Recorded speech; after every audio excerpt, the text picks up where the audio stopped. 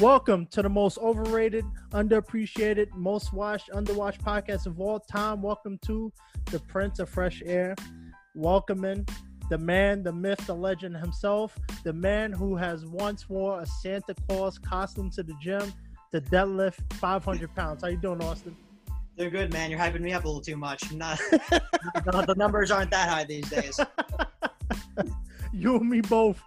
I know. Life kicks you, right? Yeah, man. What? Oh, my God. Yeah, So, good times. the pandemic gives you a little chance to come back at it, train a little differently, you know? I see people losing weight. I can't say the same.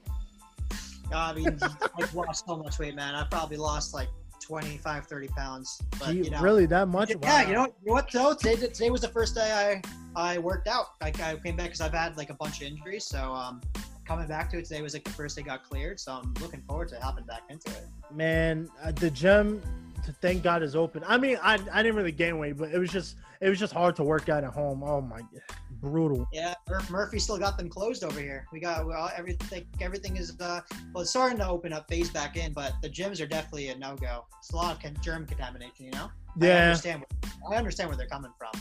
It's a whole mess. You know what? Since we're already talking about it, let's talk about that. What is your thoughts about it? I know I did a podcast episode recently about it, but I know a lot of people think this is a sham. People still think it's a sham, and that it's just a way for the government to keep people cooked up at home. What do you think? Yeah, I don't think COVID's a sham by any means. Like it's not fake. I don't think that. I haven't heard many people say it's. I mean, I've heard like crazy conspiracy theories where it's fake. I mean, you're always going to have some crazy conspiracy theory, right? Yeah. I mean, it's deadly. It's a deadly virus. I don't agree that it's like a flu.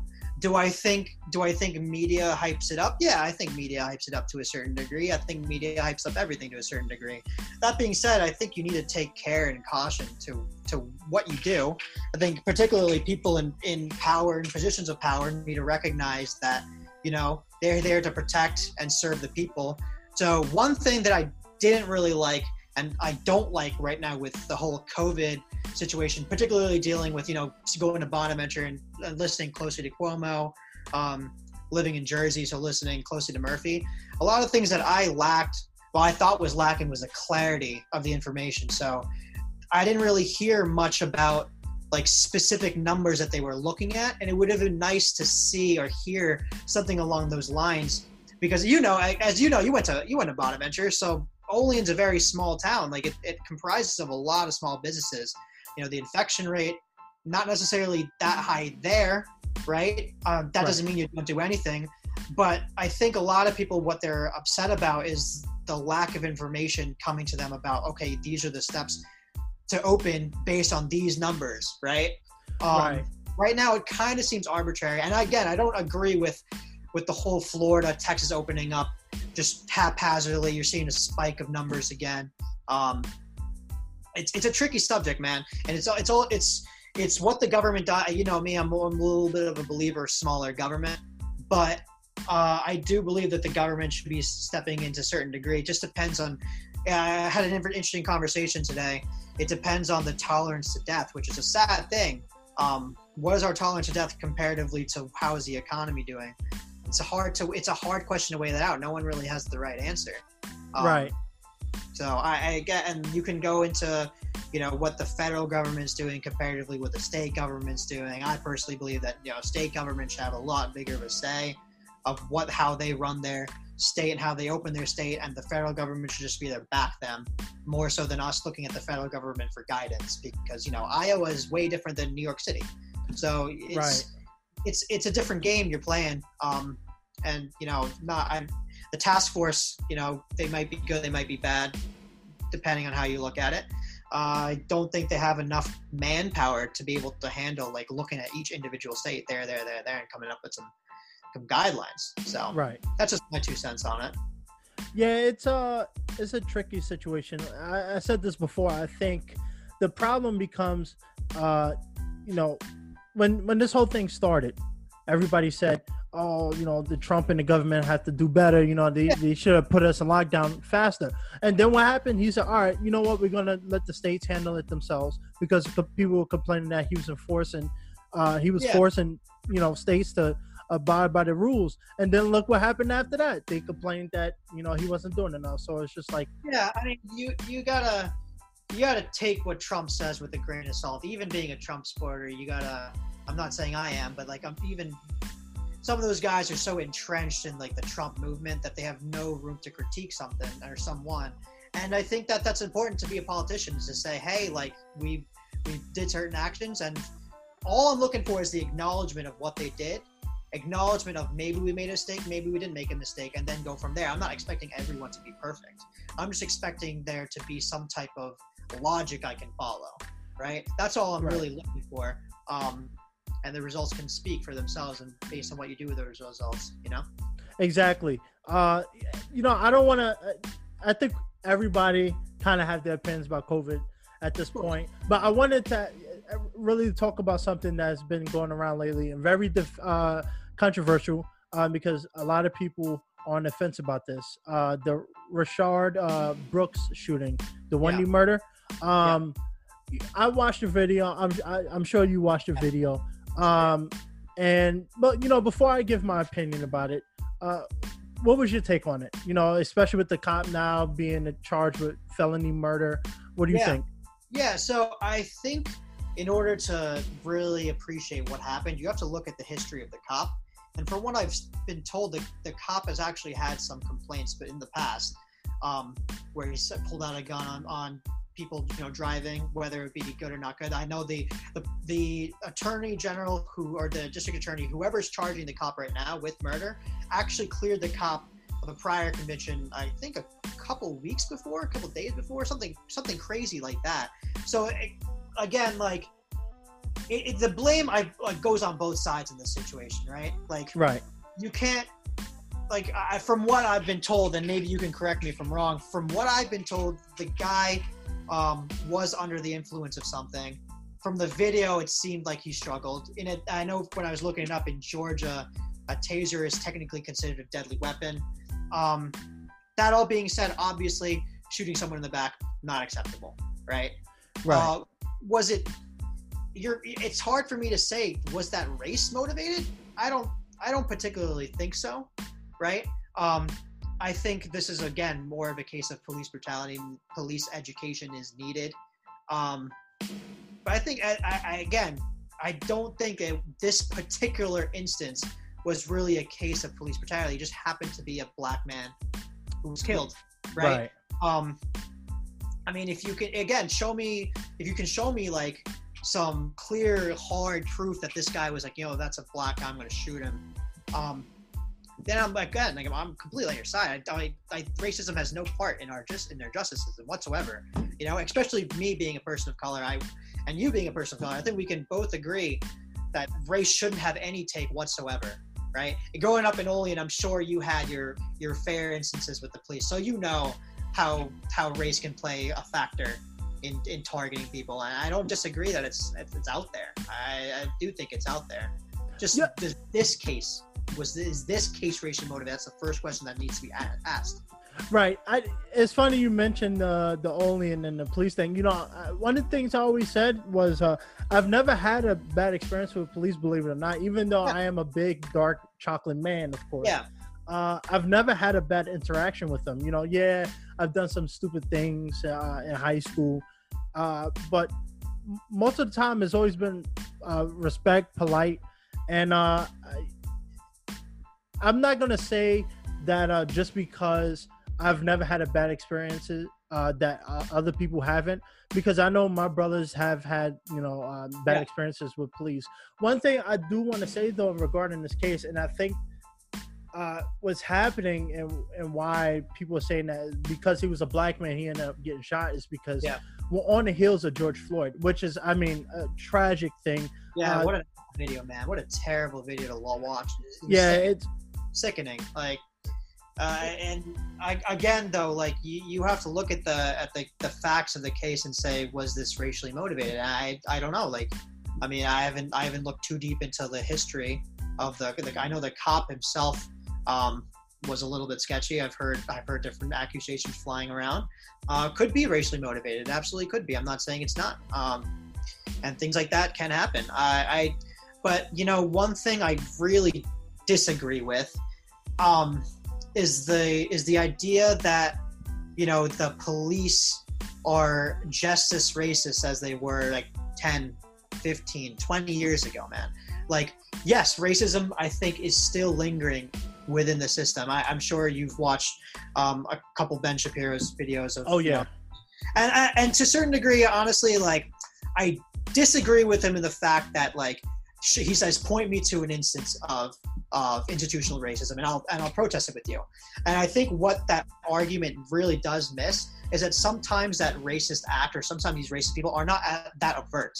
They may not that overt, or maybe it's they're overt, but it's too late. Someone's ended up dead, right? It's right. really hard to fix that. And I mean, I have several ideas of how to fix the police problem now, but again, George Floyd, terrible thing that happened. Something needs to happen. Something needs to be fixed. But the response is the response I'm also sticking with. To be quite frank with you, the response is crazy to me. Yeah, I so one of the things I did over the last couple of days was I was watching a bunch of videos, and like you said, you want to be open-minded, so you try to see both sides of the argument. Yeah, but Steven Crowder, he did a recent a video for his YouTube channel, and he talked about the officer in question being charged with felony murder. And one of the things he said was, we're jumping, through hoops and bounds now, charging him with felony murder. And it wasn't, premeditated. It was just a simple fact. And it's unfortunate that he was a black man, but, he grabbed the taser and apparently assaulted the cop. So, I mean, yeah, there's something to be said that did they have to shoot him dead? No, I mean, but at the same time, it's easy for us to say, as people who weren't in that situation, what you would have done, because if you're, you never know what's going to happen. You don't know if he tased you, if he run you over, or, he pulls out a gun out of his car, you never know. So, and that's no way saying that what they did was right. But I think you have to be open-minded about this and realize, like, okay, yeah, cops are, trained to handle certain situations, but, you have a guy who, assaulted a police officer and stole his taser, and now, they're chasing him. So what do you do? I mean, well, to your point, like, the one thing that is one of the most scary things to me, and I don't think many people are talking about it, is like you said that they kind of rushed to get a charge out, right? And so in my mind, well, let me preference this. It's like the American justice system, it has its flaws, right? I believe obviously every justice system has some type of flaws. It has corrupt people, what have you. I think one of the beautiful things about America so far is that you're innocent until proven guilty. And what scares me the most is the quickness of how the charges were put and how close they are to what actually was happening. What I mean by that is, are the charges that are levied right now, are they actually warranted? Was it premeditated? Or are these charges put there to appease a crowd? And that's a scary, scary thing to me, to sit back and say, like, okay, like, I thought the justice system itself was supposed to be somewhat unbiased, right? And say, like, we're not supposed to listen to outside sources. We're supposed to look objectively at certain facts and charge you objectively based on those facts. And so I think it's a very slippery road to say, okay, like, the people, the population is very mad at someone or something that would happen. We just want to levy some charges at them to appease the crowd.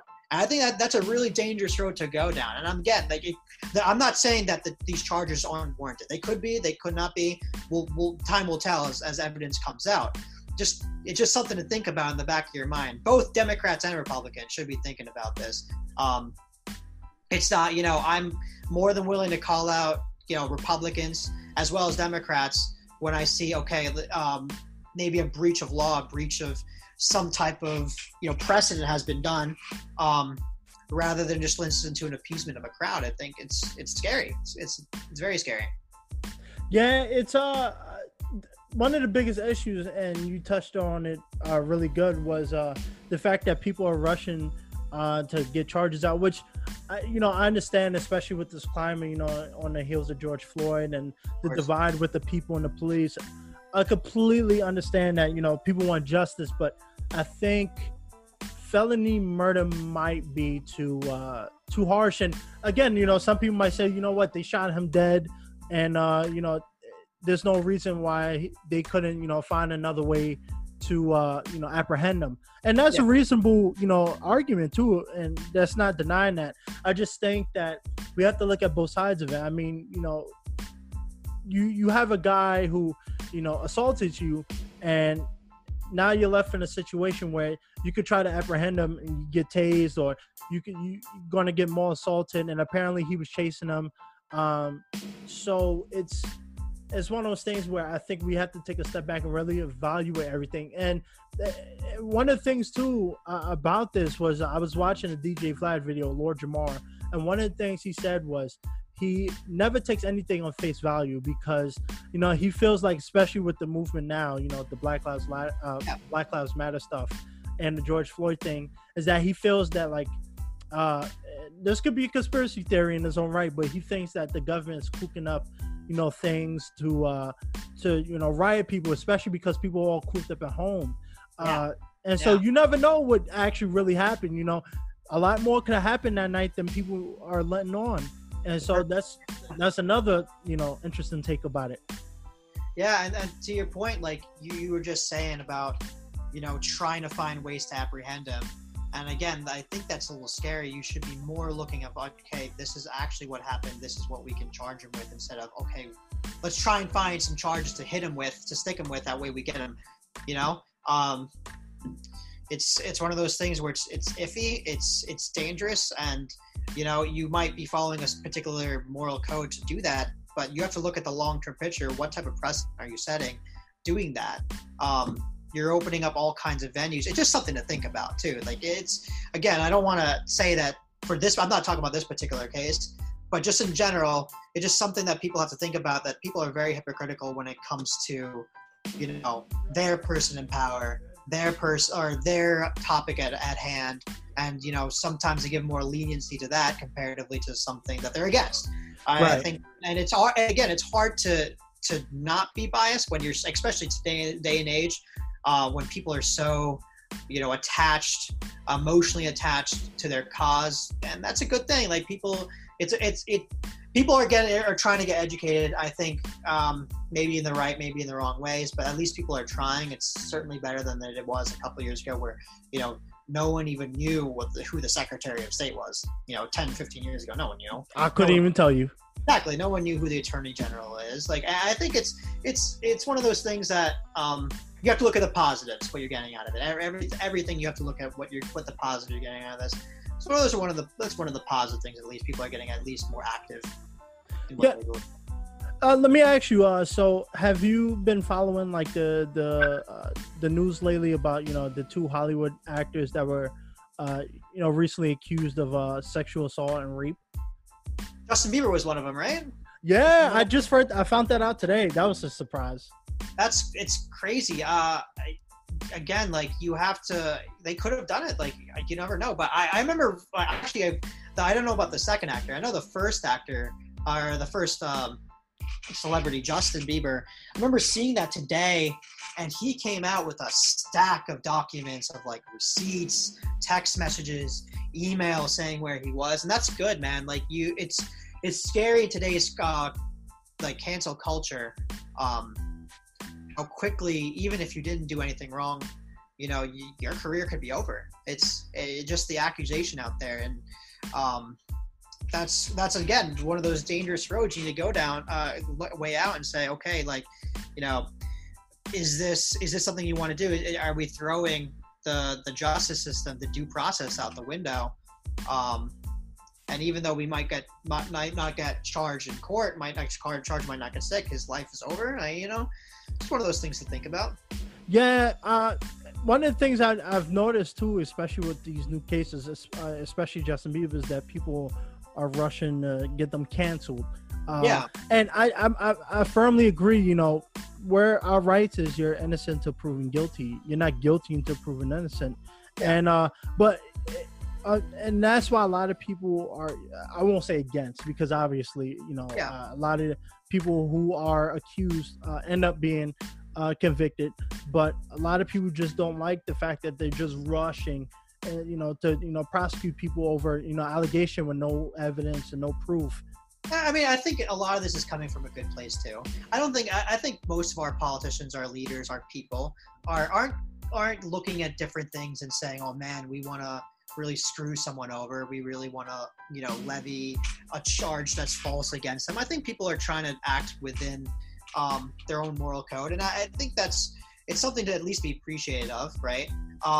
I just think it's really hard to control biases. And that's something that everyone should be aware of and strive to work.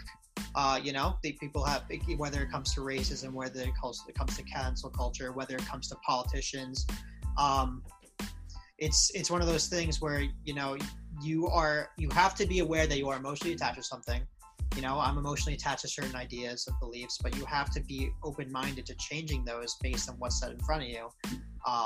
Rather than saying, let's just ignore the facts that have come across, which actually reject some of these charges or reject some of these ideas, and you're just going to throw them out the window because they don't fit your idea.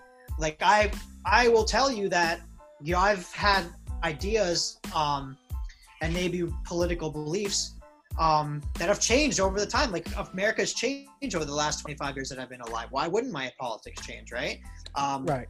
I was, maybe I was a little more hard right on certain ideas. And they've completely changed based on who I've talked to and based on experiences I've had. And it's the same way with some of the left ideas I've had. I've had very extreme left ideas, and maybe it's a little more centered based on the experience. Again, not to bring up Ben Shapiro or anyone else, a lot of the problems I have with those guys, a lot of those guys are based on theory, right? A lot of economic theory. And as a finance guy, as an accounting guy, I can appreciate theory to a certain degree, but I also am wary of it, and I'm starting to appreciate results more and more than I am theory. I think it's really, like I said before, it's really important to acknowledge what you've done, like the things you've supported, and say, this worked, this hasn't worked, maybe I've been right, maybe I've been wrong, and change it. I don't think you should be demonized if you change your beliefs either. Of course, people have changed their beliefs in the last 10 years. Like to judge someone based on something that they've done 10 years ago, depending on what they've done, or their beliefs 10 years ago, you would hope that they've been presented new information and they've changed for that. I appreciate that. That's one of the biggest things I appreciate in politics. If someone can say, okay, here's some of the things I've done wrong, or here's some of the things I have supported that are wrong, and this is the things I'm going to do to change that. It should be that way. I think we all grow up and we all learn from our mistakes, and I think we live in a society now where we condemn people for their mistakes. And I'm not one to be a hypocrite. We've all done things that a lot of people don't know about, and if it ever came to light, we get canceled too. Because certain people are in the spotlight, one thing comes to light, and next thing you know, they want them all. They don't deserve another chance. You gotta get them out of there. And it's just like, man, people learn, people grow up, and give people time to change. Because sometimes people might not have changed their views or what they've done, or regret what they did. But a lot of people, learn from that, and they realize, what, I messed up, and it's time for me to correct that. And I think you have to give people time to do that, because nobody's perfect. Nobody on planet Earth is a perfect person who, follows the Bible through, every word it says. Yeah. And, I think people need to stop being hypocrites. Well, I think if you foster that environment of like, okay, like you've made that mistake, you acknowledge, you're okay with people making the mistake, right? And you're willing to say, like, we're willing to accept you back in, or we're willing to bring you back into society like that. I think that you would see a lot better progress in some of these issues than canceling all completely. Because take it like this way: Donald Trump, right?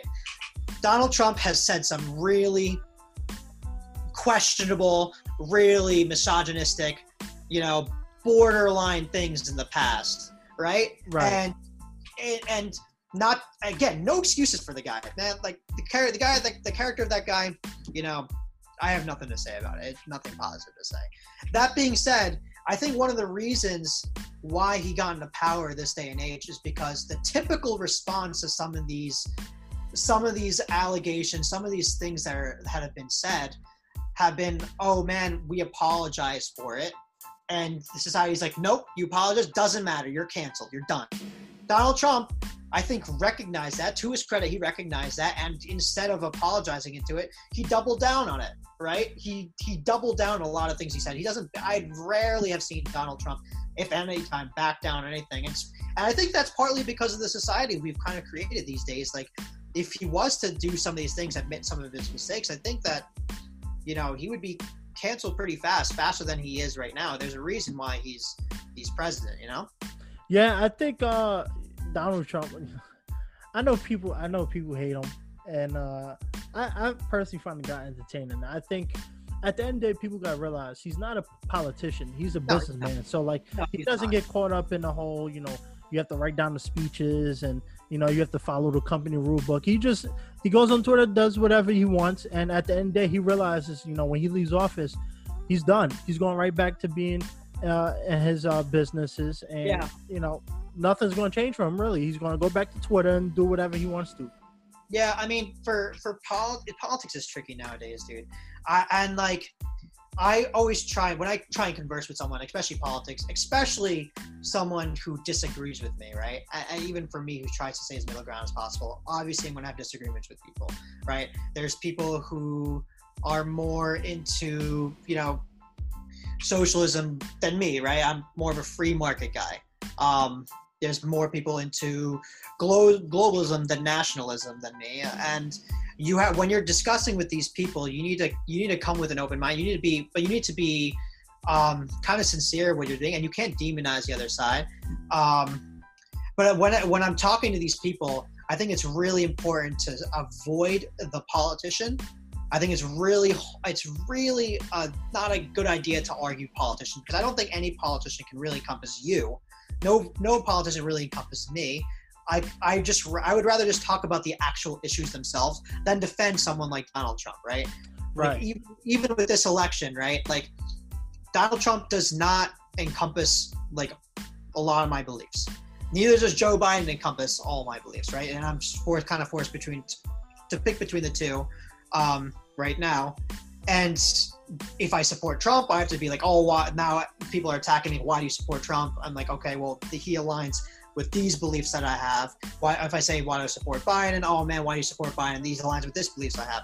So I think it's important to have your own political knowledge and your own idea on the issues, rather than just be a straight up Trump supporter, straight up Biden supporter. You have to have your own free thought. Just because Trump says something, just because Biden says something, doesn't mean back him up 24/7.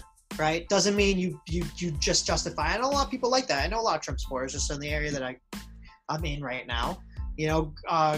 Up in Olean, like, for being in Bonaventure anyway, like the Bonaventure community itself is a little more liberal. So I know a lot of people who are supporting Biden, Bernie, who refuse to call out anything that they do. I think it's important to acknowledge that, and I think it leads to more discussion rather than anything else.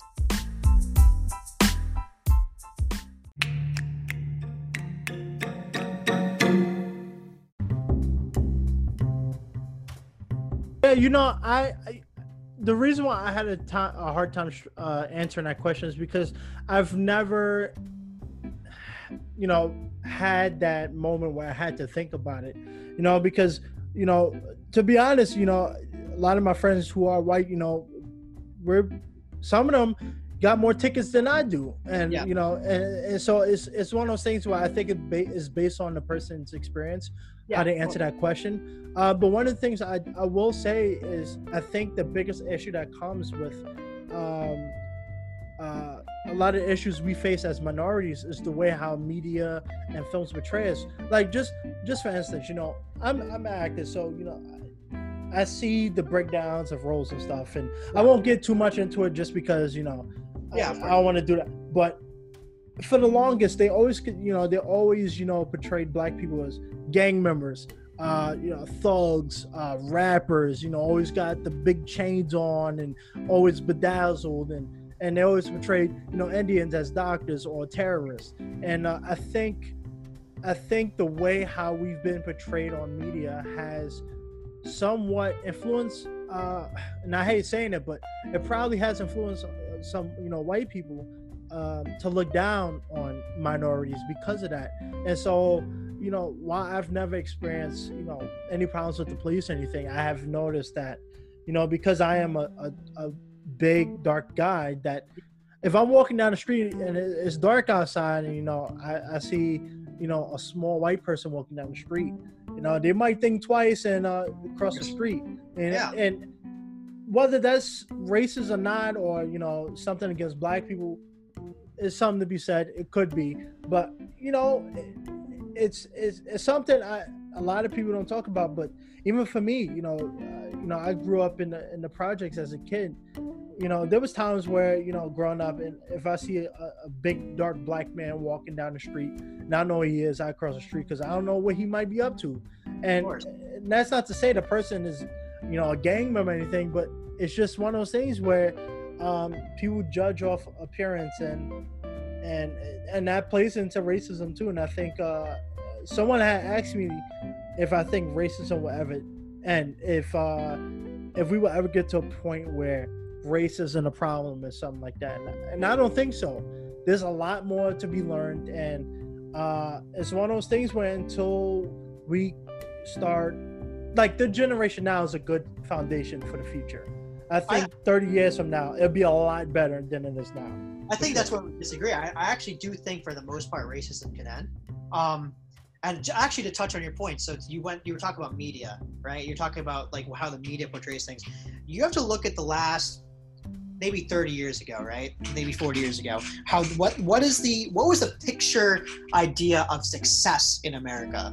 And, like, most people would say, the white picket fence with a golden retriever dog, they probably, blonde hair, blue-eyed guy, kid, whatever. I think it's important to acknowledge that was, like, the social, success in the United States. And I think it's important to change that, right? I think media has a really powerful role to play, and I think they should start playing in saying, okay, maybe, like, success is measured in different ways. Maybe you don't just have to be that, that white person with that white picket fence, that job, that golden retriever, that family. Maybe success is measured in this way and this way. I think once media starts showing that more and maybe, like, kind of influencing in that way, I think you're going to see more of a tolerance towards that, where it's like, because now, even again, growing up where I grew up, that was what a lot of people were shooting for, right? And just I thank God I've had a lot of chances to travel around, not only the country, but globally. I mean, I've been able to travel to India, I've been able to travel to Australia, to England, and I think it's important to understand that there are different cultures out there. I think we're starting. I think we're definitely starting, but I think it's also important to say, okay, these are the cultures. Let's try and learn about these cultures. Let's show, like, let's show these different venues of success, right? Not everyone's metrics of success or performance is the same, right? I think once we start appreciating that, once we start saying that, like, maybe, for example, you grew up in the hood, like you said, you grew up in the projects. Success for you might not be, like, being in a flyover state or being in a mansion, like, and having that dog. I think maybe for you it's having that, being that, that actor, that superstar, that whatever. I think it should be, and it doesn't have to be just inclusive to your skin, right? Anyone should be able to do that. I think that's the beauty of America, that you have the opportunity to go through these venues, to do different venues, but I don't think it's appreciated enough. I don't think the media appreciates it enough. I don't think there's enough diversity in terms of seeing people break out of those, it's like, when did you grow up and say, went to high school and say, like, the local, like, that big black guy, well, I want to be a stockbroker. Like, I think I think it's a lack of education for a lot of these things. I think you start educating people, you start showing them different venues. I think that's how you start, chipping away at racism. Will there always be someone here and there who's kind of a jackass who thinks that? Sure, But I get, like you said before, I think like this generation, the younger generation, is really setting good precedent. I think being able to accept different people is important, based not based on their politics, not based on their just based on their actions.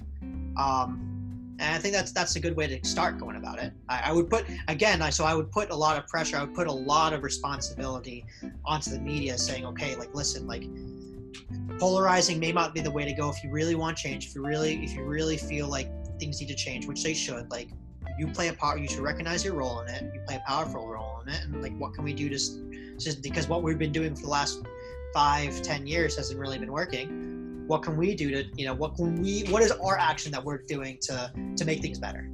Right. You made a good point about education. Last week I was watching Dr. Umar Johnson. Yeah. And one of the interviews he talked about, one of the questions or circumstances he was asked about was, the fact that, there's a lot of crime in the hood and stuff. Yeah. And one of the things, and I firmly agree with what he said, was education. In middle school and high school and, in college, a lot of people, your success is determined by your athletics. You look at a lot of schools, they put a lot of money into athletics, basketball, football. So, to be the local high school football star or the basketball team leader, that's for some reason more looked upon than, someone like me who was always in school, who always, played chess, who read books and, took my education seriously. That was looked down upon. People made fun of you. So a lot of the times, and this not just saying, this is minority issue, but a lot of people probably go through this where, they're always in school, they're trying to better themselves. They get ridiculed. And then they decide, I'm tired of this. Since everybody want to keep clowning me and I see them on the streets, let me go join them. Let me go see what that is about. And I think we have to start putting an emphasis on education. It's not wrong with, reading books on a Friday night. You don't have to be outside until 2 a.m. Go get your education, man. And I think Barack Obama kind of helped that too, because a lot of families saw, there's a black man who can achieve a lot of success. And, so for him being in that position, now a lot, people feel, better about, spending time in school and, achieving that kind of success, or even going into financial, banks and, doing real estate. I think with the Barack Obama thing, that kind of helped shape that a little bit. There's still some work to be done, but like you said, I think education is a very big thing. Oh, 100%. I think what needs to be behind the education, I think what a lot of people are lacking for not following the education is the incentive, right? I agree 100% that there has been a lot of historical things that have done to the African American community in particular, that maybe have caused the situation a lot of them are in now, where they're in like the projects and I don't disagree with that. My take on that is, like, now today in 2020, like, maybe those things have happened and they've put you in the places that they have. Now, under the law, everyone's supposed to be equal, right? So now, like, based on your circumstances, what are you as the individual doing to fix those circumstances that you're in, right? And, we hear a lot about reparations. We hear a lot about we can do this, we can do that. We can throw money at these school systems.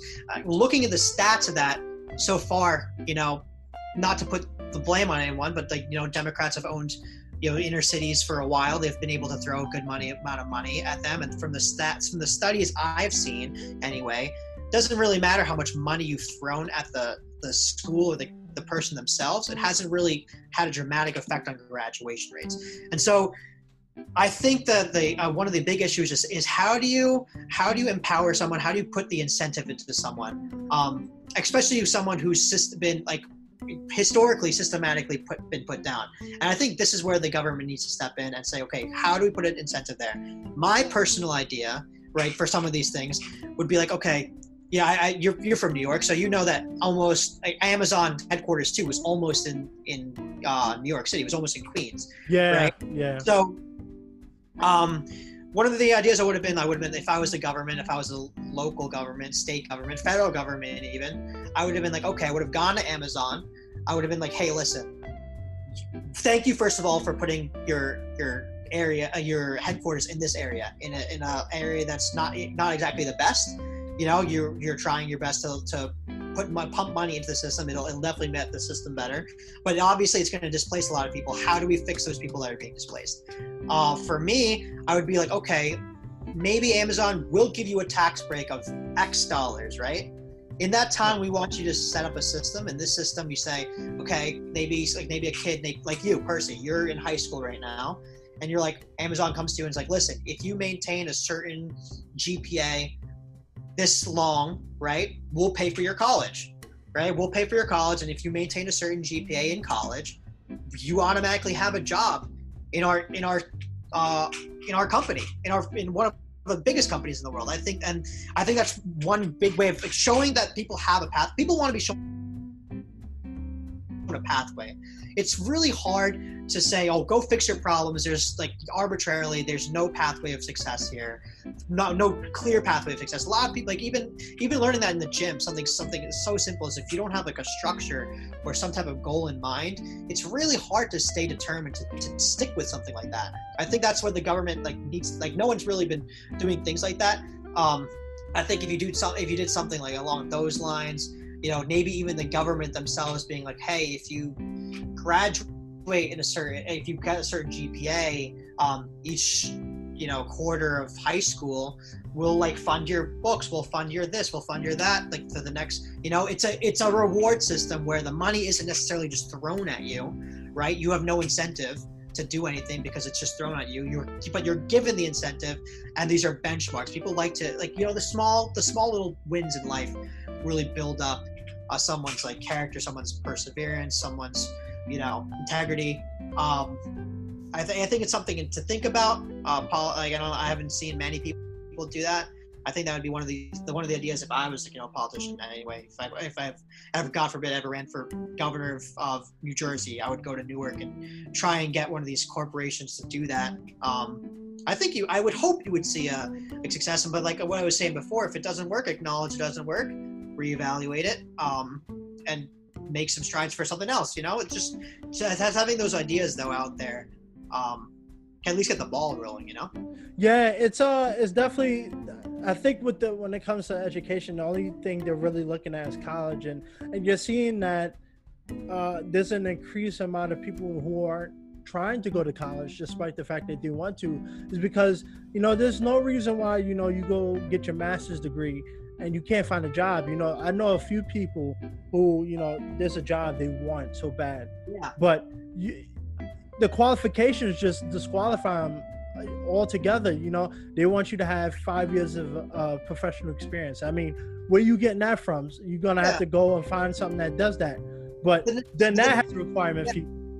No, the necessity, I think that's one of the biggest lies we've been told as a generation, is you absolutely need to go to college, right? If you're looking at the numbers right now, trade jobs are rapidly declining. There's a huge need for trade jobs right now. Plumbing, electricity, mechanic. Man, you go into those trade schools for 2 years, not even a quarter of the cost of some of these colleges. You're going to come out with an education that rivals the starting salary of some of these guys, man. One of my buddies right now, he just graduated electrician school, and he's probably starting at 60, and that's nothing to sneeze at all. Plumbing can make a good amount of money. All these things, that goes back to the idea of success doesn't have to be measured one way. The idea of success is open. It's stability, right? I measure what a politician does. I measure how someone successful is by stability, right? The family, the person is not really hindered by people around them. They're able to follow their pursuit of happiness. They're able to be stable and hopefully provide a little bit better to the generation below. That's how I would measure success, and in a vague term, right? But the way you get there is so open to so many different ways, and I think that people have really lost that idea. And I think that goes back to education, saying that, hey, like these are ideas that are out there. Like the guidance counselor specifically, in high schools and colleges need to be able to be open-minded and say, like, maybe colleges aren't like the only venue. Maybe this career isn't the only venue. Maybe that, so and so, and the media helps put a little bit of imagery into that as well. So there's just things to think about.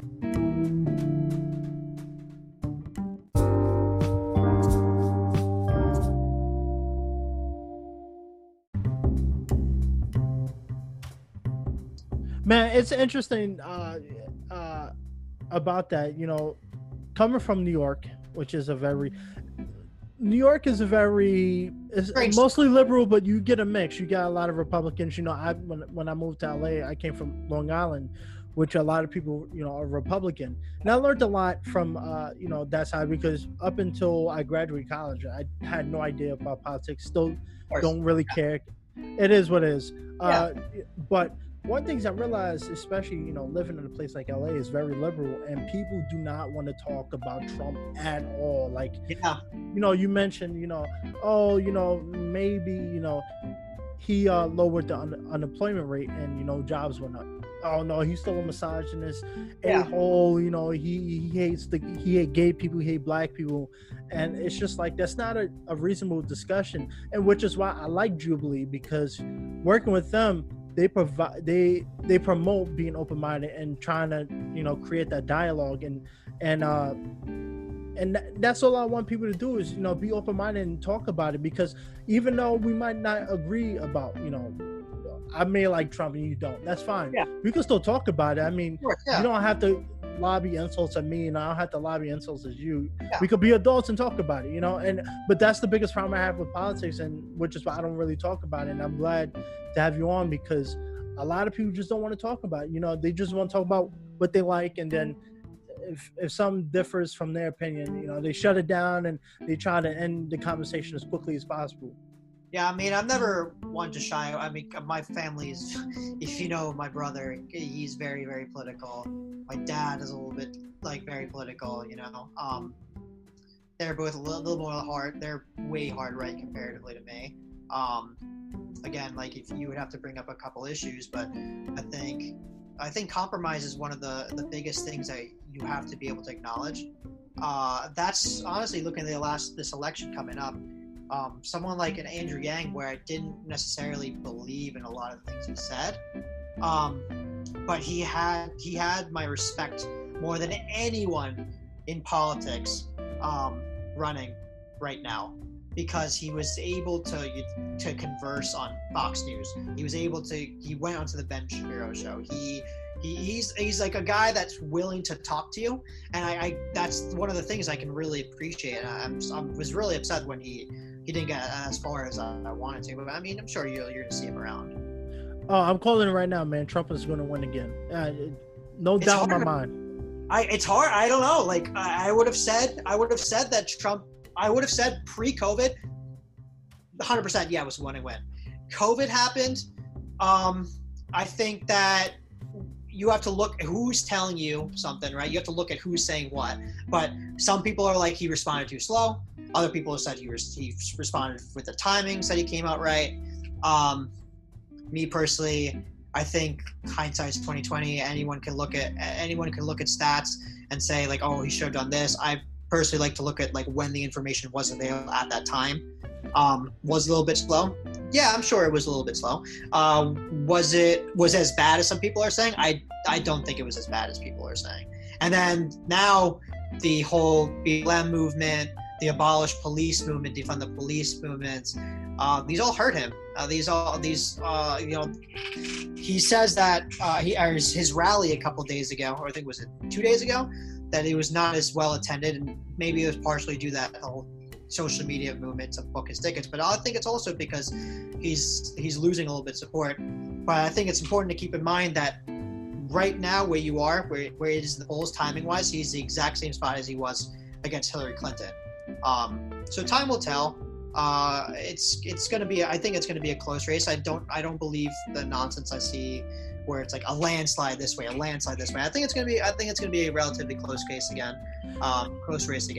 But summer is long. I just saw that Biden signed up for 3 debates. Things can happen. The economy is not doing so hot right now, and people are going to be voting with their wallets as well. People don't realize that. I think social movements are important as well. Not now downplaying them by any means, but I think in a struggling economy is a large role in an election. So I guess we'll have to see. Yeah, but so let's talk about the defunding the police. I read a report that I believe it was Minneapolis had cut a good $150 million off of the police budget. And here's my take on it. I understand the climate we live in is tough, and police is under scrutiny for all the deaths against minorities and stuff like that.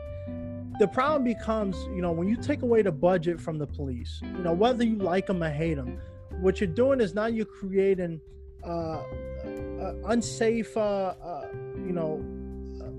thing where the police don't have the budget to, be able to, speed to, speed to calls when they get them. So, whether you're getting robbed, someone broke into your home, someone physically hurt you or something like that, you defund the police and your wait time is going to go from anywhere from, waiting 30 minutes, and now you might have to wait, 2 hours. And so I think the defunding the police thing, while it sounds good in theory, it's not going to work. And I think it's going to end up hurting our economy. And, what do you think about that?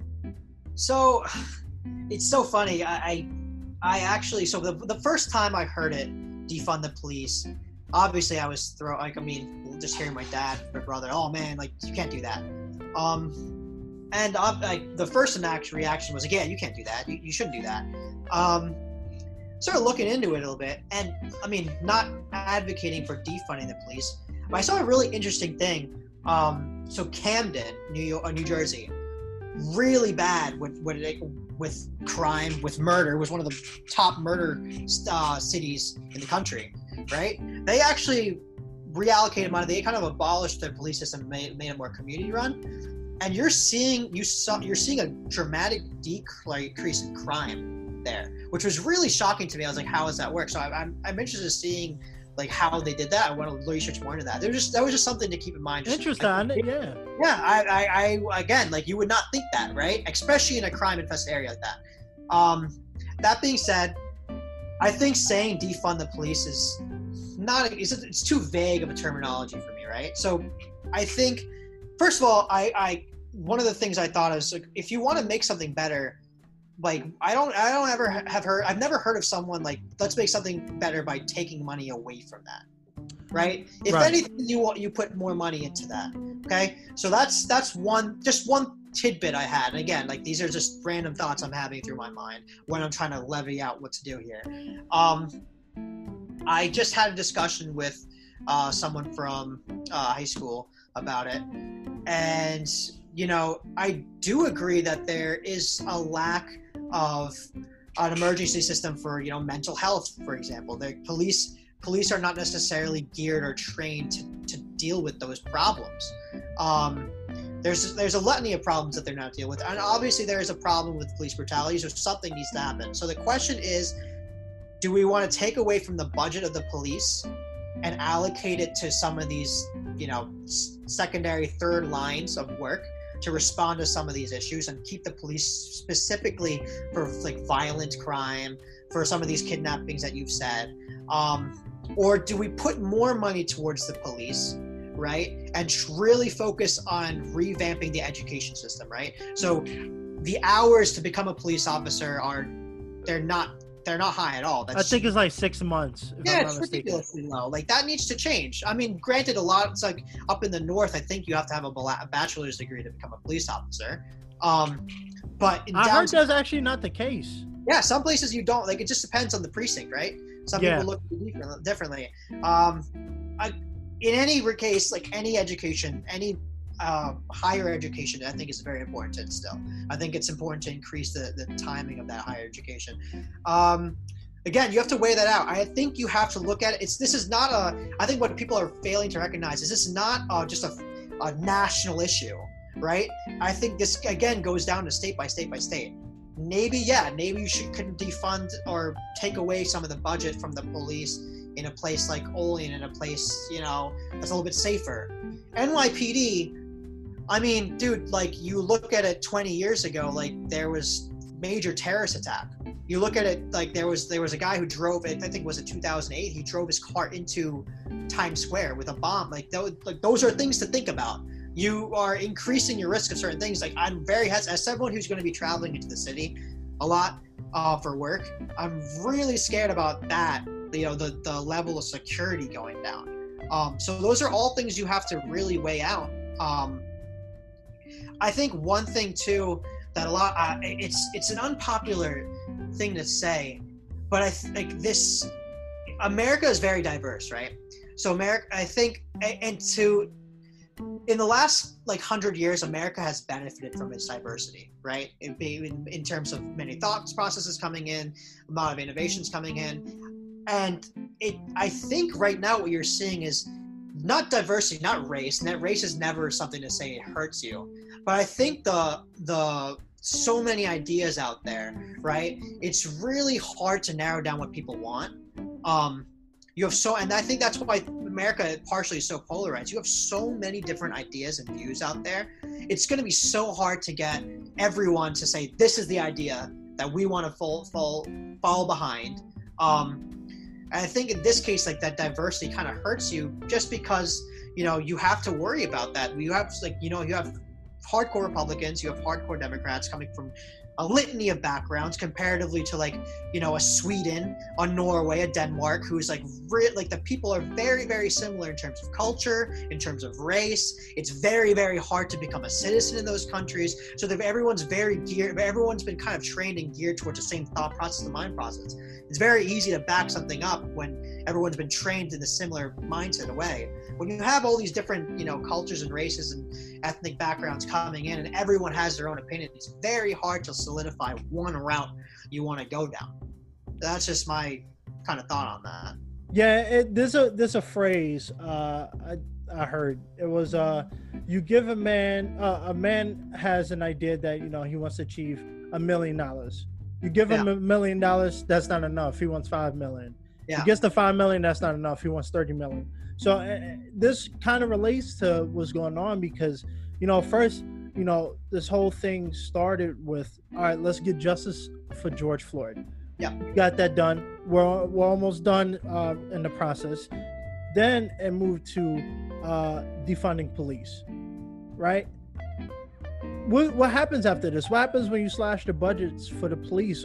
What is the next thing that's going to happen?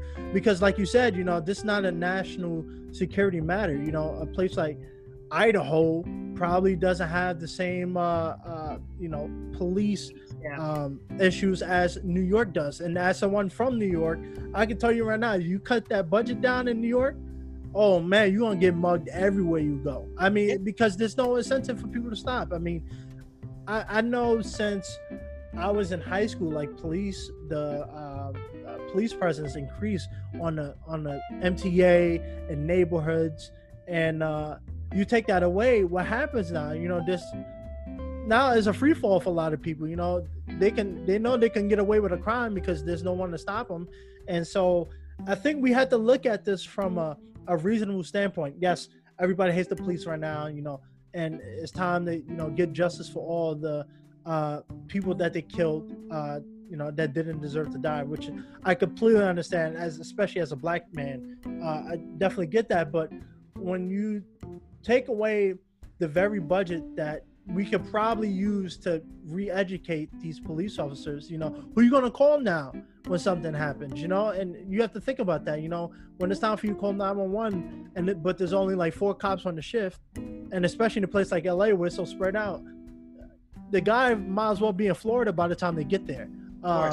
So I think that's something we really should reconsider. But like you said, I think we should invest in, you know, the police. I think taking away the budget is not the solution. I think re-educating them, because I was just talking to my roommate Alex about this, and he told me this. I didn't realize this, but a lot of police officers are fresh out of high school. You know, they come out of high school, they probably try to join the military and didn't qualify.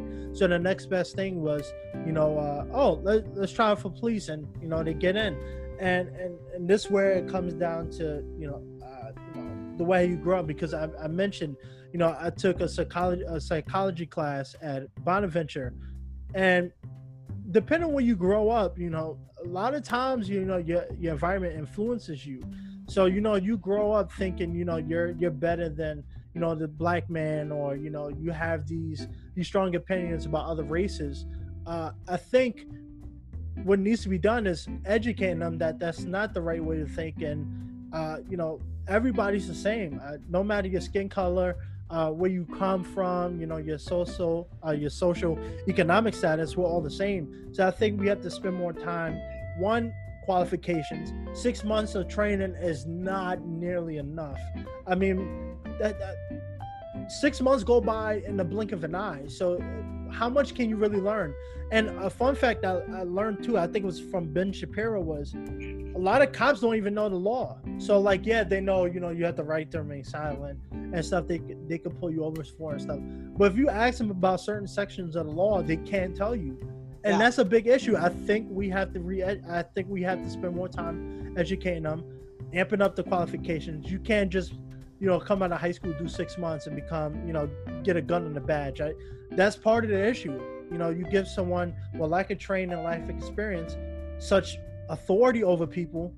What are they going to do with it? Of course, a lot of them are going to abuse it, because now you don't want with the gun. So if you don't follow me, you know what you're going to get. Yeah, and that's the biggest issue with that. Well, I actually, to bring up something you said. So, you grew up in Long Island, right? New York. I lived in Long Island after I graduated. So, kind of curious to say, what is your opinion on like white privilege? Do you think that exists? I think I've never really thought about it. I never really thought about it, mostly because I've never seen it.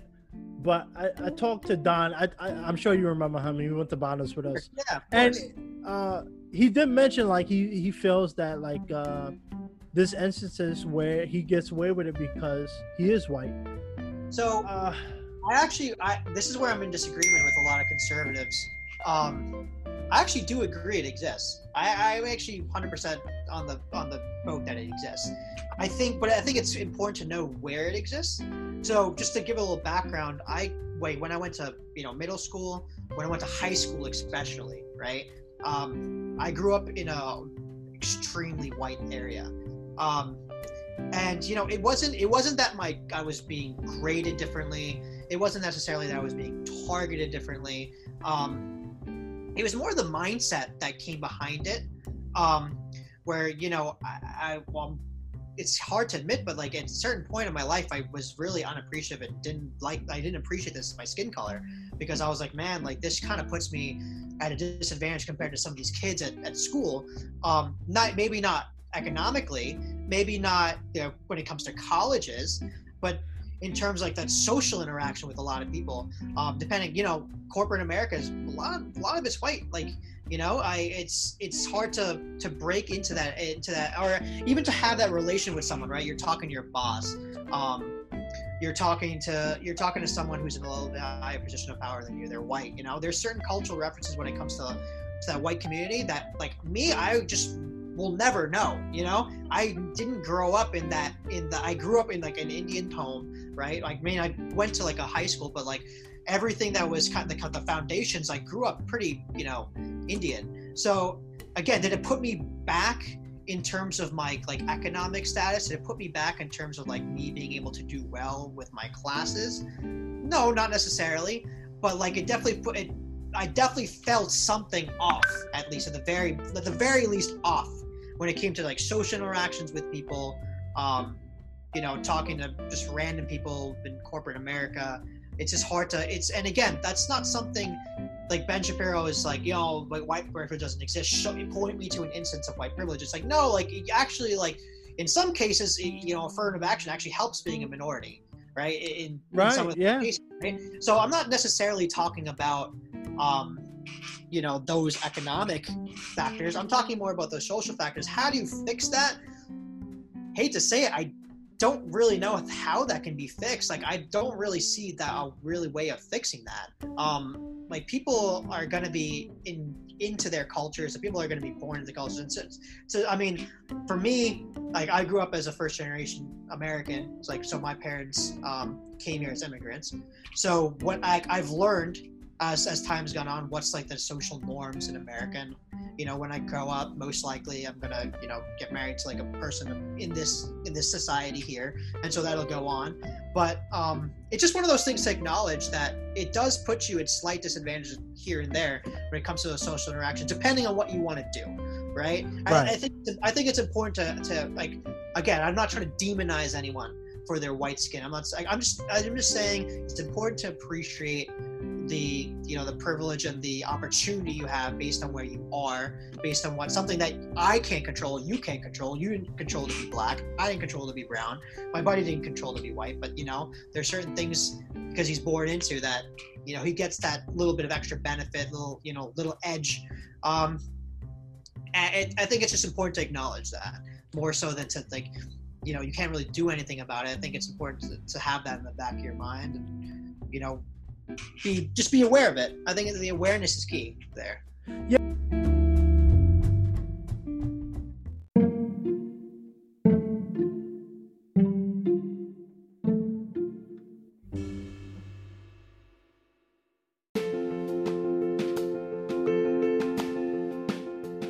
Yeah, you know, one of the things that opened my mind about that was I was watching a Jubilee video where it was college dropouts versus college graduates. Yep. And it's sad to say, but a lot of the college dropouts were making money. You know, they didn't have $100K in student loans, and, you know, they couldn't find a job that was able to pay their rent and, you know, pay the student loans at the same time. And that really opened my eyes about it, because I realized, like, depending on your major, you don't need to go to school. Obviously, if you want to be a doctor, if you want to go into business and finance and real estate, yeah, you might have to go to school for that. But, you know, for someone like me, and this is something I thought about since I graduated, I was like, you know, even though I was blessed not to have that many loans, it was like, did I really need to go to school for acting? I probably could have just went to a community college and got experience there and called it a day. And I think people in high schools especially should think about that. And like you said, guidance counselors and college advisors should really tell people, you don't need to go to college, especially depending on your field.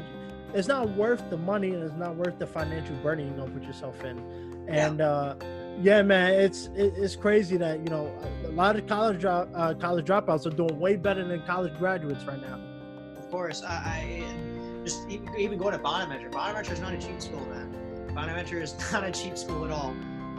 Thankfully, I don't have many loans to take out.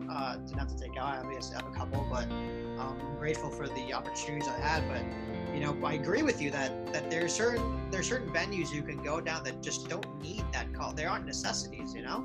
You don't need that, or you don't have to spend you don't have to spend a ridiculous amount when you could do it for cheaper, right? More expensive doesn't mean better, right? My dad taught me that a long time ago, and it's how you weigh out what you're getting, the benefit of what you're getting. I think that's like one of the things that's lacking in the education system now is you know, everyone in high school wants to harp on sciences and you know, English and things like, but no one's teaching, you know, finances. No one's teaching how to, like, you know, do some trade jobs. No one's teaching different venues of success. You know, it's one of the reasons why our education system now is failing. I don't think it's necessarily a money issue. I think it's more of the issue of what's being taught. Because, you know, some of these, we can't really say that because there are a lot of different, like, poorer countries than us. We're the number one economy in the world, right? We generate the most cash. And to sit here and say that we have all this cash and yet all these systems are failing us, there's an issue there, right? There's something, again, to be open-minded about it and to take away from some of these other countries, maybe some of these European countries. My fellow conservatives might not like it, you know. Maybe there's something to not take away from those countries that more of these conservative, like more of these liberal people can take away from, like based on like some of the, the failures we're seeing around the globe. I think it's important to keep that in mind. We're not using our diversity right now. We're not using the melting pot how we should. I think like the last 15 years, we've kind of just really gotten, so caught up in our own self, we're not willing to look out. Whereas, 50, 60 years ago, maybe like that wasn't the case. Maybe it was more of a opportunity. I remember, Andrew Yang saying that like half the Fortune 500 companies, right? Half them at least are either made by immigrants or children of immigrants, right? So the opportunity.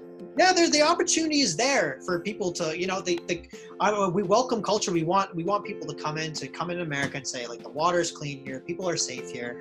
We want you to be able to pursue your own dream, pursue your own success in the way you see fit. I think once we get back to that, I think you're going to start being on the road to success again.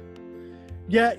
So I know, not to go too far left with this, I know you want to talk a little bit more about the political, election coming up this year. Yeah.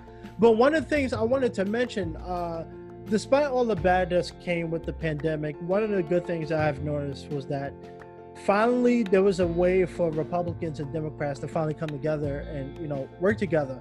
That stimulus check, which is why I said Trump is probably going to win. I'm not going to vote, so I'm not going to complain about who wins. But, they work together to create a bill that, obviously you can't fix everything with one bill, but they provided enough, financial reward for people to, get up on their feet and, not have to struggle. And I think that was a good thing that came out of it, was that they're finally, they found the way to kind of work together. Obviously, they still butt heads. Yeah. If we can find more ways for people to interact one another, then we could possibly see a much better system. But as I mentioned that, what is your takes? I know you touched on it earlier. What is your takes about the presidential debate and stuff coming up? So first off, just before I go into that, I agree that like it's good. It's a heartwarming thing to see that, okay, we have different ideas, but like when it came down to it, that they passed the stimulus check like that. Like I applause to them, because that's great. What I will say about that, which is a little disappointing, is it shouldn't take like millions of Americans off their jobs, off their insurance, almost near like ruining their lives, people dying, to be able to come to a compromise like that. That shouldn't be the case, right? I think that people need to be way more open-minded to say, okay, I understand my ideology, I understand their ideology. 9 times out of 10, you're not going to convince the other person. I'm sorry. The way you're going about it, definitely not going to convince, because you're trying to insult them, you're trying to degrade them. Not going to work, right? That needs to change, right? And I don't know how that changes, especially again coming to this upcoming election, right? And so your question was what do I think about the upcoming election? Yeah, because I'm not someone, the only reason obviously I was trolling when I said Trump was definitely going to win, but I'm not too familiar. I never really get into politics. So the election itself, it's hard to say, man. Like what my personal opinion is that Trump, again, pre-corona, pre-BLM, I think Trump had secured the election, right? I think it's really important to acknowledge its weaknesses, right? I think it's really, really important to say, okay, he was slow in the COVID reaction, debatable, right? Right. And again, time will tell. The debates will show. More numbers will come out. We'll look at this not like from such a close angle, but it'll take a couple, maybe months, maybe a year to look back and be like, okay, maybe it was, maybe it wasn't, right? Because right now our face is so stuck into it. 2, I think the reason it's not the election right now is not Joe Biden is winning the election. The election right now is Trump is losing the election, right? And I think what I mean by that is Joe Biden hasn't really been in the last couple of news cycles for the last couple, weeks. right? There was that one thing he said on Breakfast Club. It got a little attention. Where he said, if you don't vote for me, you ain't black. Got a little bit of attention, got a little slack. Yeah, I mean, but again, like that's just the guy, right? He says you can't be mad at Trump for his like rhetoric when you have the guy who's like pretty much the same thing. They're both. If you want to call one racist, you have to be consistent and call the other guy a little bit like racist or a little bit old. I didn't even hear about that. Yep. Right? Like so, like maybe Trump is racist, but then like keep to this, like keep the standard the same, man. Like I don't get it. Like, again, I think that like summer we'll see. I think it's going to be close because we've never had we haven't had a pandemic like this in a while, right? Where everything's closed down. It's going to affect like how even the debates. Trump a lot of his steam was gathered after like doing those debates, after having those rallies. Those are limited right now. Whether Trump wants to admit it or not, those are pretty limited. The attendance is going to be limited. Being objective, I know it's going to sound biased, but like it seems like the Democrats have like just really not gone over the election since 2016. Again, I didn't vote for Trump in 2016, so I kind of just stood back and I was like, I'm not voting. I think you have to. I think what really comes down to is you have to look at Trump's quote unquote accomplishments these last couple of years and see like, does that weigh out to the negative things he's done? I think he's gonna have his base, right? I don't think his base is gonna be wavering that much. I disagree with CNN. Every Trump supporter I've talked to is so on the Trump wagon. I don't see anyone switching. I think it comes down to those independents, in those swing states.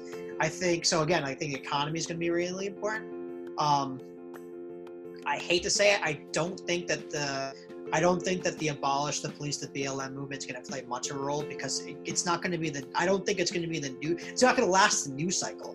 And Americans are very, their attention span is not that high. I don't see the BLM issue spanning all the way until November. It kind of already started wearing off. Yeah, which is sad. I mean, whether you agree or disagree with the movement, everyone deserves to be treated well. I did see yesterday on Now This, which I normally don't like Now This because they have a lot. They've been labeled even by like some of these fact check things that they skew a lot of these videos. Same with Fox. I mean, all these media companies do, but I saw this thing where like BLM supporters came to a Trump, not a Trump rally, but there was like a bunch of Trump supporters all gathered, and like it was heartwarming to see that they actually had a conversation. They let the BLM protesters on stage, let them talk, and the Trump supporters like applauded them. They were listening to them, and it was a good sight to see. But I don't see it lasting that long. I really don't see it. I really don't see like that impact lasting very long. I mean, I could be wrong, I've been wrong about a lot of things, but I think it comes down to are people satisfied with how the country has been going overall the last 3 years comparatively to what Obama. You can't even see like whenever I think of Joe Biden, I just think, okay, another Obama. And like I didn't really like Obama as much. I can say some of the things I like, but for the most part, again, I didn't really like him. But is that worse than what Trump, like his worst things have done? And I can name a bunch of things that Trump's done, like that I just didn't really like. But I can also name a bunch of things that Trump did that I really, really like. For me, like again, like as being middle ground, I'm still on the fence about it. I won't lie. I'm leaning a little bit more right. But we'll see, right?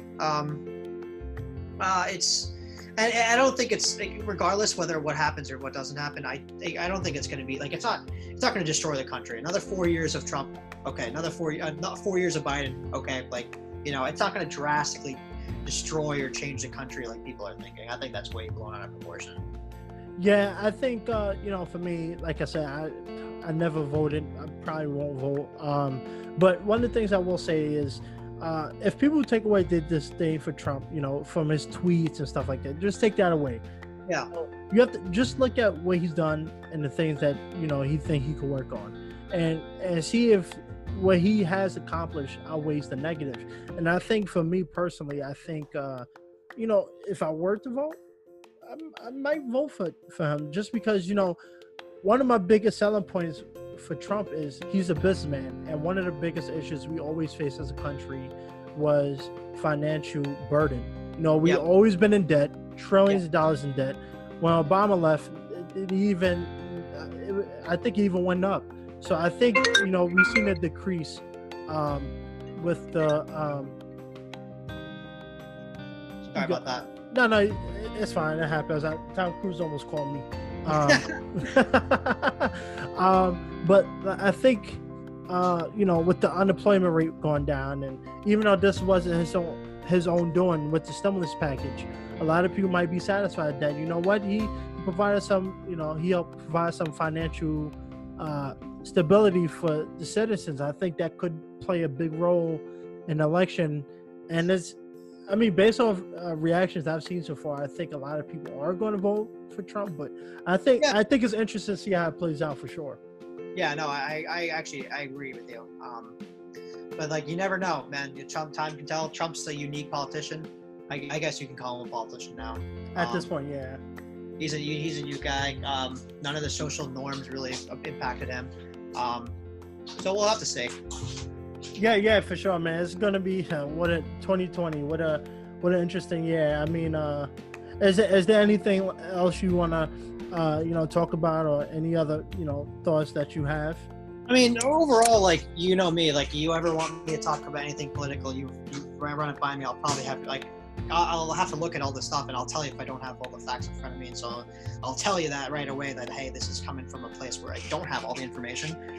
Just like you said, the Rashad case. In terms of the George Floyd, the officer, I don't know all the information for that, so I'll be willing to admit it. But it's by the news cycle, right? So this week it's defund the police, it's abolish the police. A couple weeks ago it was COVID. But even before COVID was impeachment. Before impeachment was Mueller. There's always going to be something to talk about, right? It always seems like there's something to talk. For me personally, I like politics, so I enjoy looking at all that stuff. Other people, they really hate it. Other people just want to move on with their life. I personally would love to have a career in politics one day, small, big, whatever. But you always have something to throw by me. I'm always willing to give you a little comment on it. Man, I working with Jubilee kind of opened my mind when I'm thinking about doing this. Probably. Maybe not something like a middle ground, but probably having you and I'm assuming you identify with the right? I like to say I like to say I'm an independent, right? Right. There's certain things that I'm more right on than left. So if I had to say something, if I had to align myself to a party, I'd probably say I'm a libertarian. Right, I believe in more free market stuff. Socially, though, I'm a lot more left than I am right. I'm for gay rights and for legalization of marijuana. It really depends on the topic, man. And again, things have changed. I'm more of a globalist than I would say than more. Actually, the right hates globalism, so I would definitely say I'm more of a globalist. More of a leftist in that regard. So it really does depend on the issue. So something there's certain things that Bernie has said, which I've actually applauded. I agree with, man. There's one thing he said, not to get on Bernie, but he was talking about workers, right? And he's talking about especially in this day and age where there's these big corporations. Right? And the corporations, the bigger they get, they seem to start to forget the smaller guys, the smaller workers who are working the factories. Who, again, they as a free market guy, I have to say they're alienating their labor. They choose to take the wage that they choose. But Bernie was right in the sense that at certain points, the sway of power is so far to the management comparatively to the worker, that maybe in those board of directors there should be a voice for the worker there. There absolutely should be a voice. There's board of directors has it represents its shareholders, but there should be one to represent the workers. At least say, okay, maybe slashing these benefits, maybe like increasing these hours, maybe taking some away these safeties, maybe like, you know, some of the lack of benefits are really affecting us, and we are kind of stuck in the sense that like, yeah, we're taking this job, but it's the only job we can come across because it, you know, maybe I don't have much education on it. There's a slur of reasons why that's one of the things I do like about Bernie. I think again, I can respect Bernie's consistency and sticking to his point for certain things, right? I think it's cool to have consistency, not be a flip flop. I think it's cool to change your opinion based on like the facts that are presented in front of you, but it's also good to see some type of consistency with a politician, not just say something just because, not because your belief has changed based on the results, more because like that's what the opinion is saying. Something like, that's why I didn't vote for Hillary Clinton, because like Hillary Clinton has flip-flopped on so many things. That's why I didn't vote for Mitt Romney. Mitt Romney is flip-flopped. So again, you have to keep this it constant for both sides. Man, you you said something about Bernie, about the balance of power. Have you ever noticed, maybe it may be different for you, but after working jobs, several different jobs, yeah, I've noticed the higher the company gets in terms of financial profit and stuff, the least they pay out. I mean, it's very interesting. Yeah, it depends. I mean, for me, like I've had a couple of different jobs. A lot of them have been local. A lot of them have been, and I'm going to start working for a large corporation very soon. I will tell you, signing up to where I haven't started work yet, I've just only been starting interactions with them. You're just a number, right? You're just a number in that corporation. I mean, granted, I'm not a labor worker. I'm doing a little bit more. You need a kind of a bachelor, maybe a little bit of higher education than a bachelor to get this job. That being said, the turnover is high, the competition is very high, and they try and make you. They say they try and make you happy, right? They'll flash a fancy new iPhone in front of you, maybe a laptop or two. Here's a little bonus, but in reality, like, you know, you're just another cog in the system there. Yeah, you're just there to make the money, fill up their pockets. Absolutely, and like the more you grow up the chain, the more that I do appreciate that. The more you go up in the chain, the more invested you are in the company making money, because your bonus, your salary is reflected off that, right? I appreciate that, but like to your point, like it is true. Like the bigger the companies, the less they care about you. You know, I work for Lori Branch, in Olean for Iroquois. Nice. Yeah, and she, you know, her company, like it's me at your size, but like I felt a lot more love and compassion, the family, you know, cohesion there than I do feel, you know, right now at this job. I mean, that could definitely change, but also I'm in the city, right? So like how much can you really feel that? That's one of the things I really am jealous and envious of people out in like kind of like more rural areas. The firms are smaller, that there's more of a connection there, that people care. You're not just a number, not everything again, for companies. For me, when I'm looking at investing, looking at companies, just to garner more information about them, I care about the profit. Obviously, the profit's important to me. At the end of the day, a business is a business, right? It's there to generate profit. But I also care that not everything is squeezing a nickel out. Like, not everything is squeezing a dollar out. One of the sad things about America, and I think Bernie and Trump are kind of on the same side with it. They don't realize it, is that, you know, these companies, American companies, are just shipping off their labor to China just to get that extra dollar, maybe $1.50 on the product, right? And it's screwing over the worker here, where like no one can compete with that.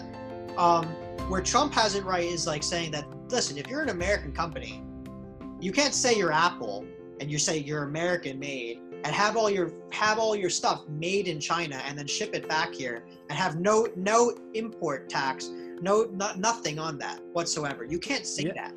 You can't do that. But I don't think that Trump acknowledges Bernie's view, that like the worker needs to be treated well too. But like that comes with a cost, right? That comes with everything comes with a cost. Like the problem that Bernie has, he doesn't have any business acumen either, right? He's saying let's make minimum wage $15, right? I mean, you're going to look at that, then the cost of the product's going to increase. And why would a company pay $15 here when they can do it for $5 in China? Like, you know, it's where's the balance there? There's no balance here. So like, there needs to be a balance of saying, hey, like, you need to treat your employees well. You need to you know, have certain respect for your employees. At the same time, the left needs to realize like, it's a business, right? Not everything is out there to, you know, to make everyone just happy and hunky-dory. Like, people are taking, with a business, people take risks to invest and create their businesses, and they deserve to reap the reward of that benefit. Human-centered capitalism is what Andrew Yang calls it. Again, like, do I agree with some of his policies that he's laid forward? Not necessarily, no, but like, at least, I can appreciate that he's open-minded.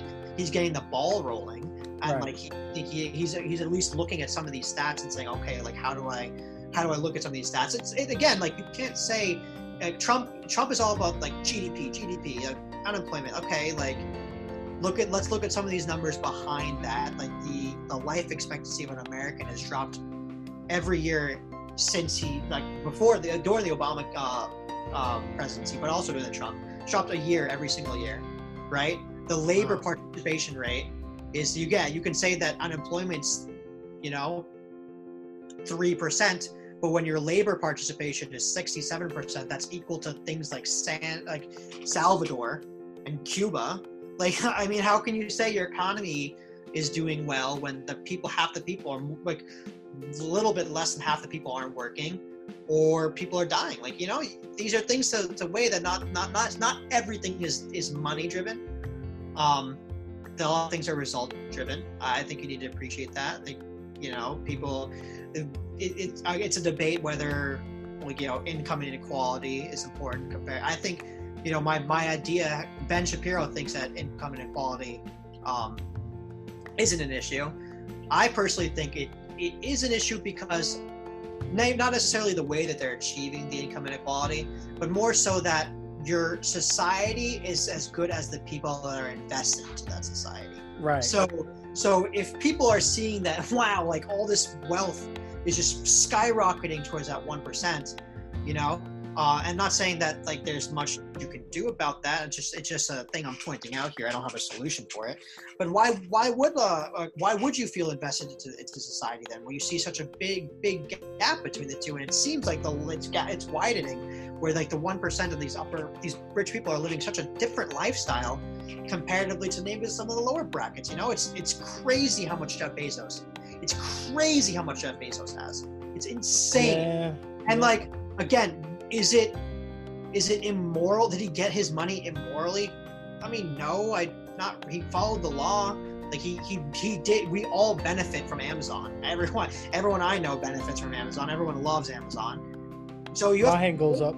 Yeah, you have to weigh that out, man. Like, it's one of those things you have to weigh out and say, like, okay, like, when does it become an issue?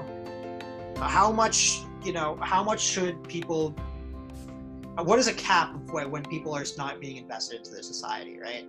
The less people are invested into society, the more these numbers are coming out, the more people are getting addicted to opioids. You know, there's a reason for all these things happening. These are just things that need to be addressed. And I think a politician, Andrew Yang was a politician. I don't think he executed very well, but I think once politicians come out like that, more of like his style, I think he started a ball rolling. I think once more politicians come out like that, I hope you would see a shift in American politics. That's what as someone who wants to go into politics, that's kind of what I aspire to do. It's like, I really would love to I love talking to people especially the opposite side. I love talking to people on the opposite side, and not in a debate format, because a debate format, you know, you're just trying to one up points, one up there. Right. It's more of like, okay, you believe this, I believe that.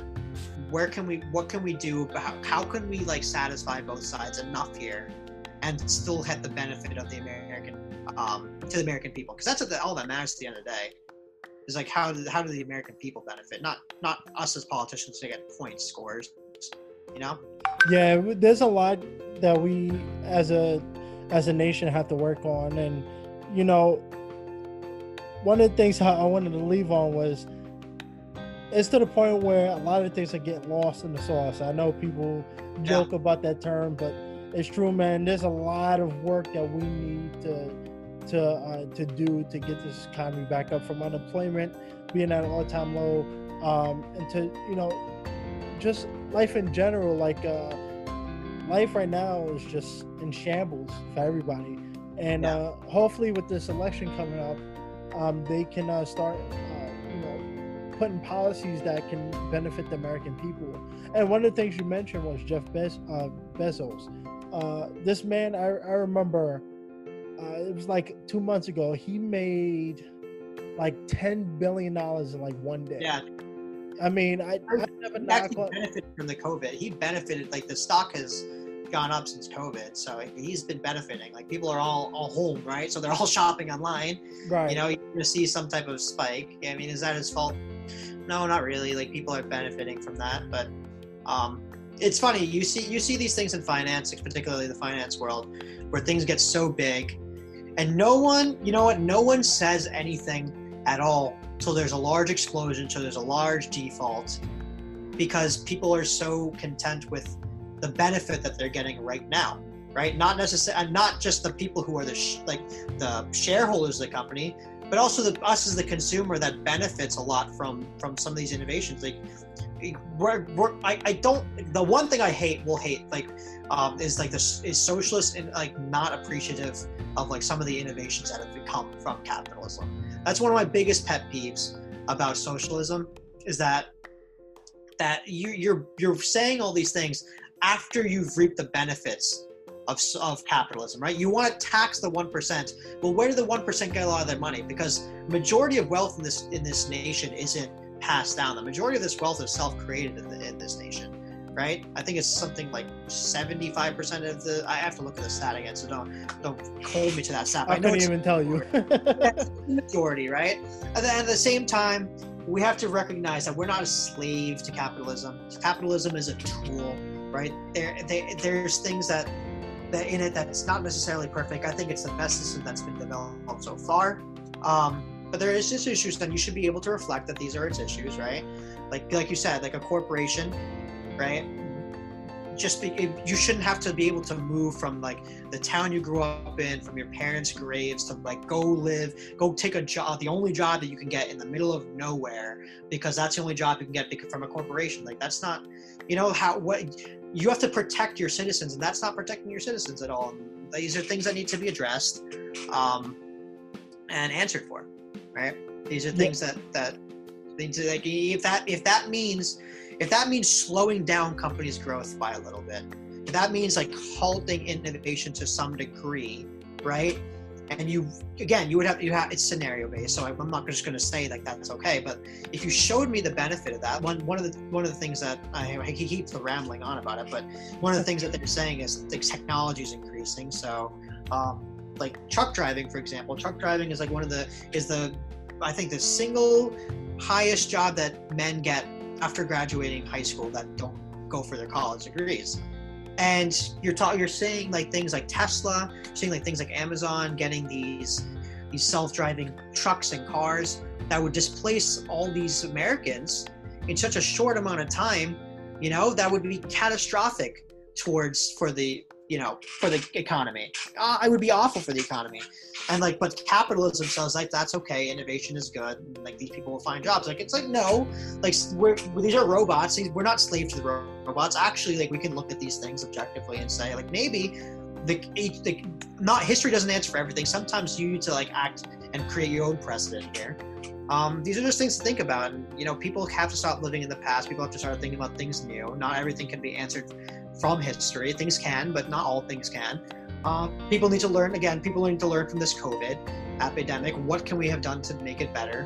Maybe there's, again, as someone who leans a little more right, I'll 100% go against the Republican crowd, saying globalism in this case is very important, because if people had been if China had been more open-minded about it, if other countries have been open about what they're doing, and like maybe there's a set procedure about, okay, these are the procedures that need to be followed once there's some type of pandemic release or anything, maybe we wouldn't be in the situation, right?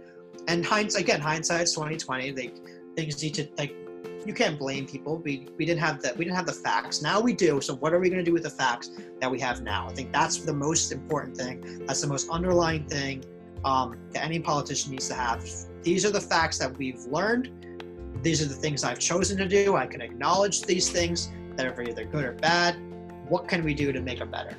I'll leave it at that. Absolutely, man. There's a lot more that we're definitely going to discuss in a later episode. And I'm glad I was able to have you on, and I'm looking forward to the next one. Thanks for having me on. I can love to talk to you more anytime you want. Yeah, absolutely, man. $5,000 coming my way, right? I appreciate it, buddy. Yeah, no problem, man. Take it easy. Thank you. Me too. All right, man.